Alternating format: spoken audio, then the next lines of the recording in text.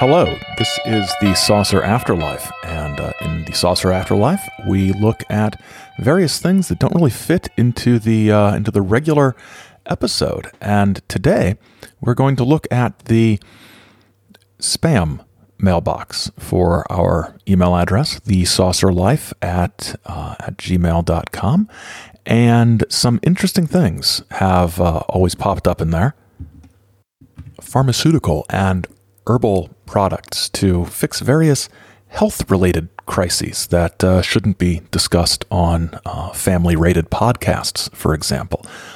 Oftentimes, somebody is wanting to meet me or entice me to sign up for some sort of dating website that is probably involved in things that are pretty grim.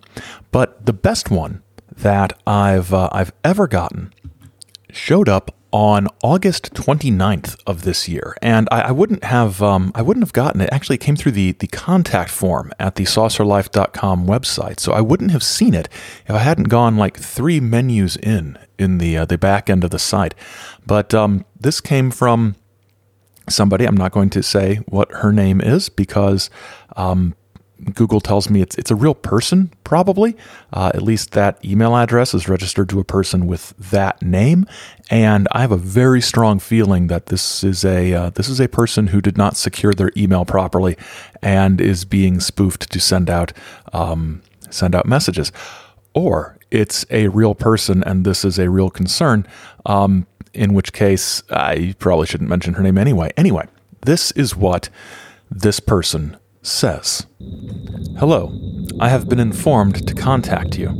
The CIA has been doing intensive research for the past 50 years, researching on what we call so-called life. That information has been collected and presented for you here. And there is a link right there, one of those shortened links. We continue. This has been the finding as of 17 years ago as of today.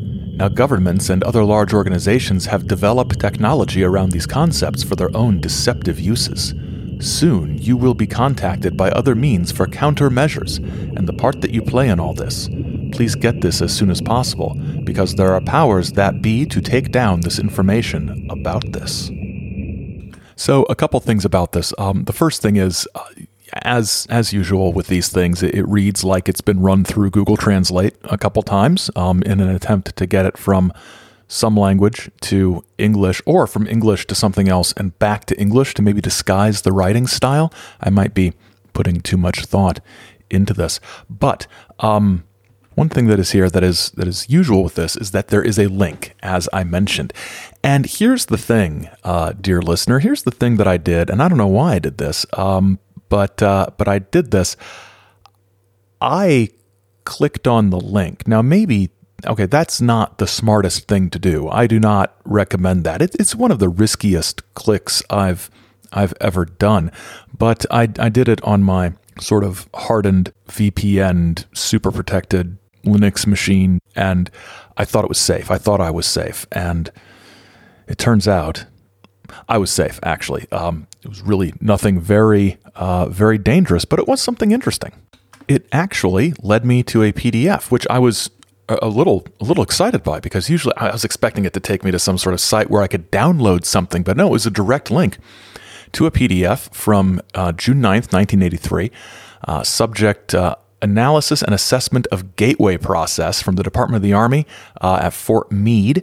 It's to the commander of Fort Meade. It's from Wayne McConnell, Lieutenant Colonel. It's the commander of Department O. And I think this is part of the documentation for I think, remote viewing. I think it's part of the remote viewing documents that have been declassified over the years. This was approved for release on September 10th, 2003. So that's the 17 years ago that my source mentioned in their email. And I've read some of the remote viewing declassified stuff before, but this is fun, and it talks about the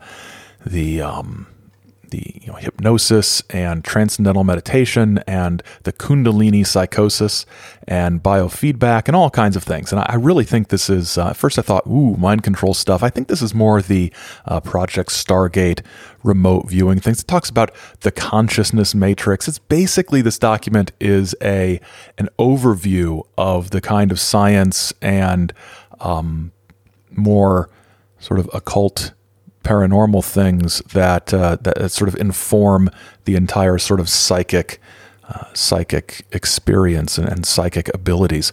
So it's interesting. It's nothing scary. I mean, it's got the approved for release from the CIA stamp on it.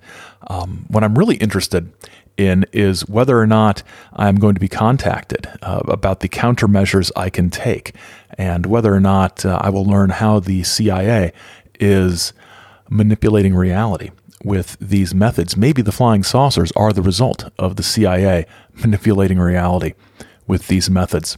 And now that I talk about it out loud, I kind of want to reply to the person who sent this and say, I am ready.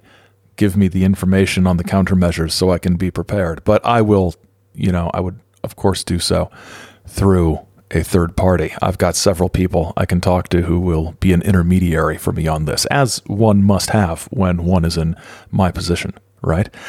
Anyway, that's the Saucer Afterlife for today, and we'll be back with a new episode coming up. The next time there's an episode, it will be a new episode, as is the case with all the episodes, I guess.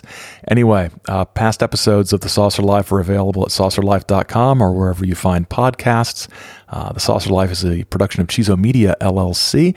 Our associate producer is Simpson J. Hanover III. Till next time, don't click links in your spam. Bye.